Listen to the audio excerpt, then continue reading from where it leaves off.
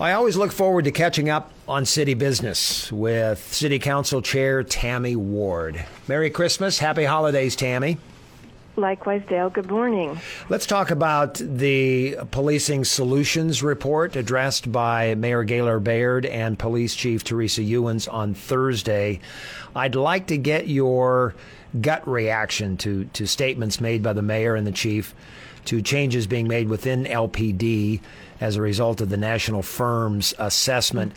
In review, 47% of female police officers responding to this survey said they felt harassed and or a sense of discrimination on the job. And you and I have talked about that percentage and how if it was half the employees of any other business or any other company out there that the employees felt that way, there'd be a demand for some extensive changes. Yet we heard phrases on Thursday like, quote, looking at structures which can prevent perceptions and realities of unfairness going forward. That's a quote from the mayor. Chief Ewan said a portal has been created where anonymous complaints can be filed and investigated. I don't want to pour cold water on those steps. They're worth noting, but why did it take a national firm to spur what could be perceived as baby steps to what I call an adult problem? Good question, Dale. And like you, I was a bit taken back by the update. I wish we could go a bit further with progress. I know it takes time, but I think the community's been very patient. And you're right.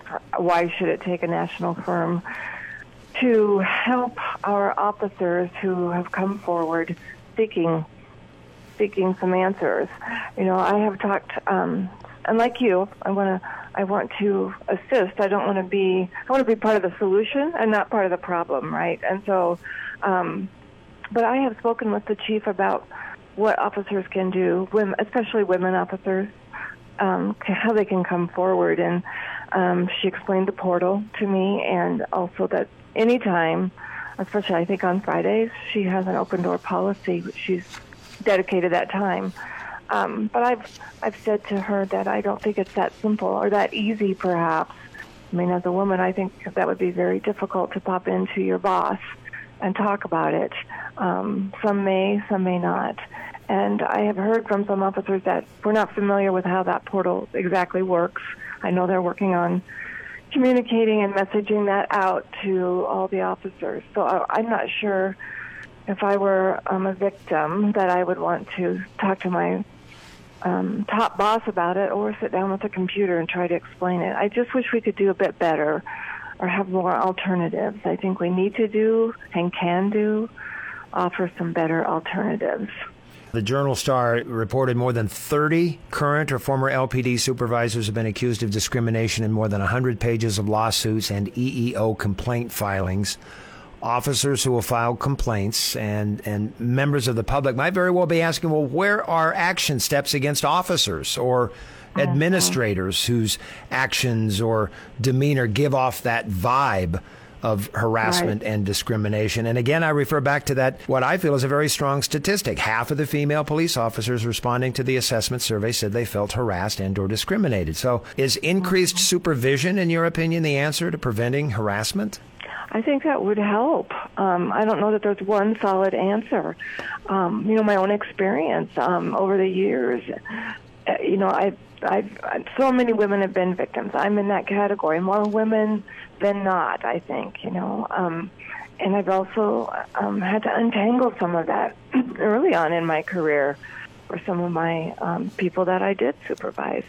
I think what troubles me the most, I think, Dale, a lot of things trouble me, but the irony of it, that it's happening in our police department. And I don't by any means want to minimize the seriousness of it. But if we have our police officers coming to work feeling intimidated or put upon or not comfortable, how can we expect, increased safety in our community? And I know that national policing has changed so much recently, but we need to find some answers, and we just have to do better. City Attorney Christie made a comment, and the Journal-Star has it in its article, on the subject of the police department being the only city agency allowed to investigate EEO complaints filed against itself. City Attorney Christie said, quote, "I think that law enforcement is uniquely situated to investigate, to conduct investigations generally, and I think it's important to remember that." So in other words, he sees no problem with LPD investigating within its department complaints of harassment or discrimination. Do you agree with that arrangement, the city police department being the only agency allowed to investigate itself? I read that as well, and I'm not so sure. I don't pretend to be an attorney, first of all.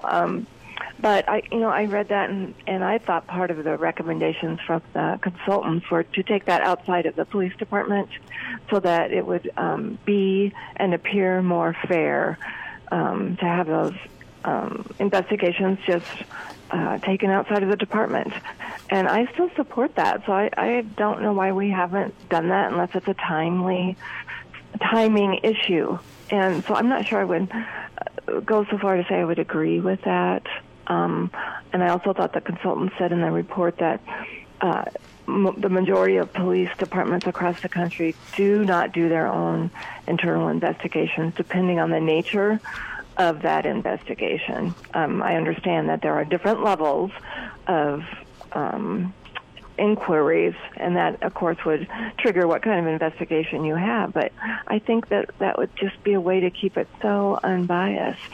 And as a layperson, that's what I would wonder why we don't do that. And again, I think then we get back to that just trust us thing. And I think the community is kind of weary of, you need to trust us. I think we really need some specific answers now. It's been long enough.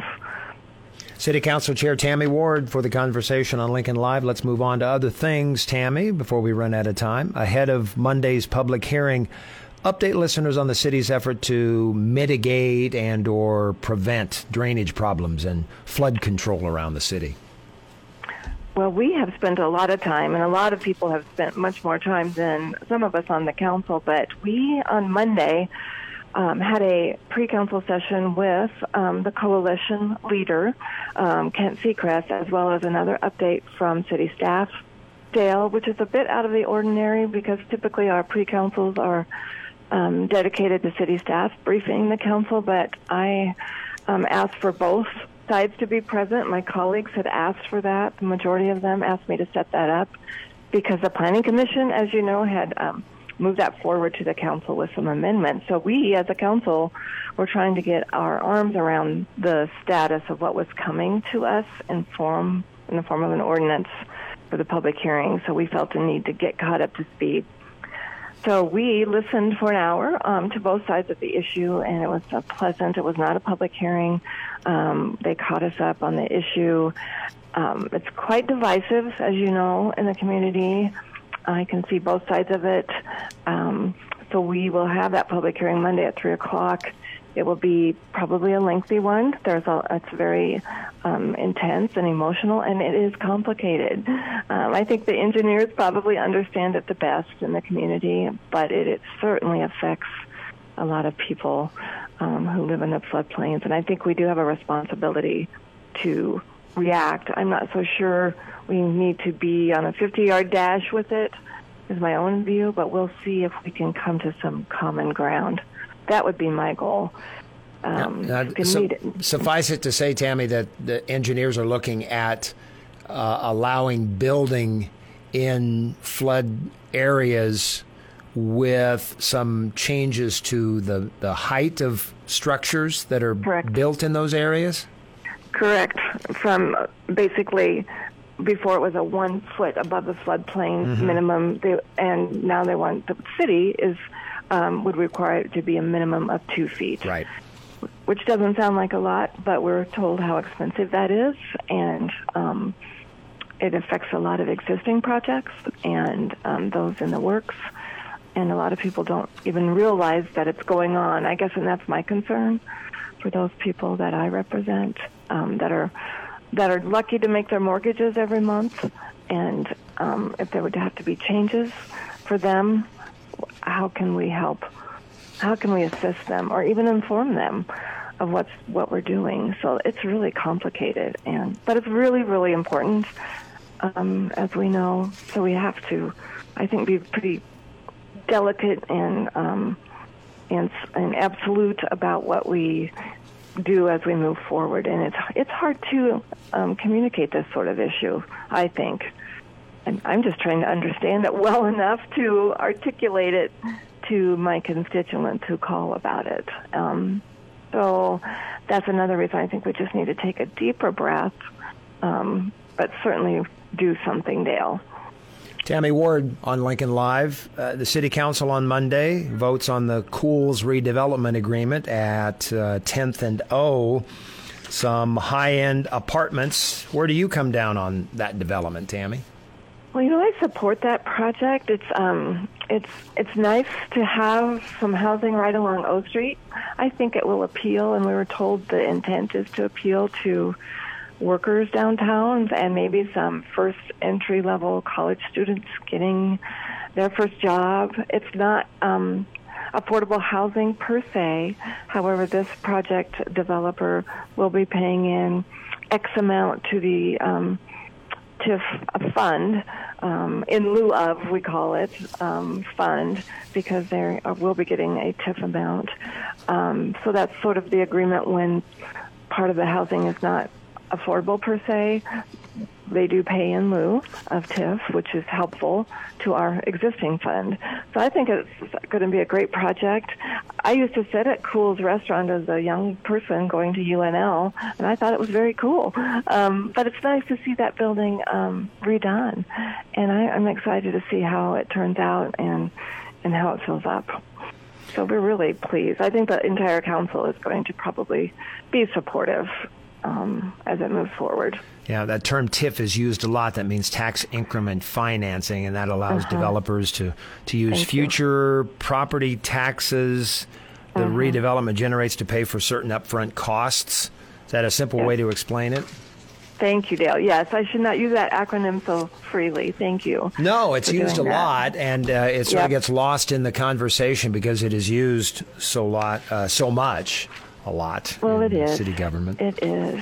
Well, it's basically our primary or only development tool to offer, and I know it gives people a lot of heartburn sometimes, but we do need it to entice development, and so we just have to be careful about how we allow it. So, but thank you for explaining it.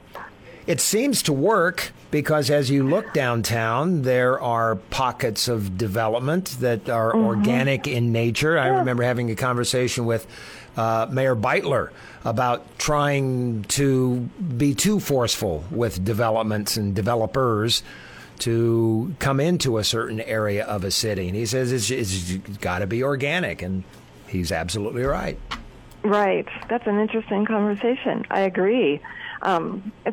It's been interesting to work with it, and a lot of people will call and say, "Oh, there you go, TIFing again, again, tax increment financing." But I will try to explain to them what it is. It's not a use of the city's money. It's not like we're handing out money.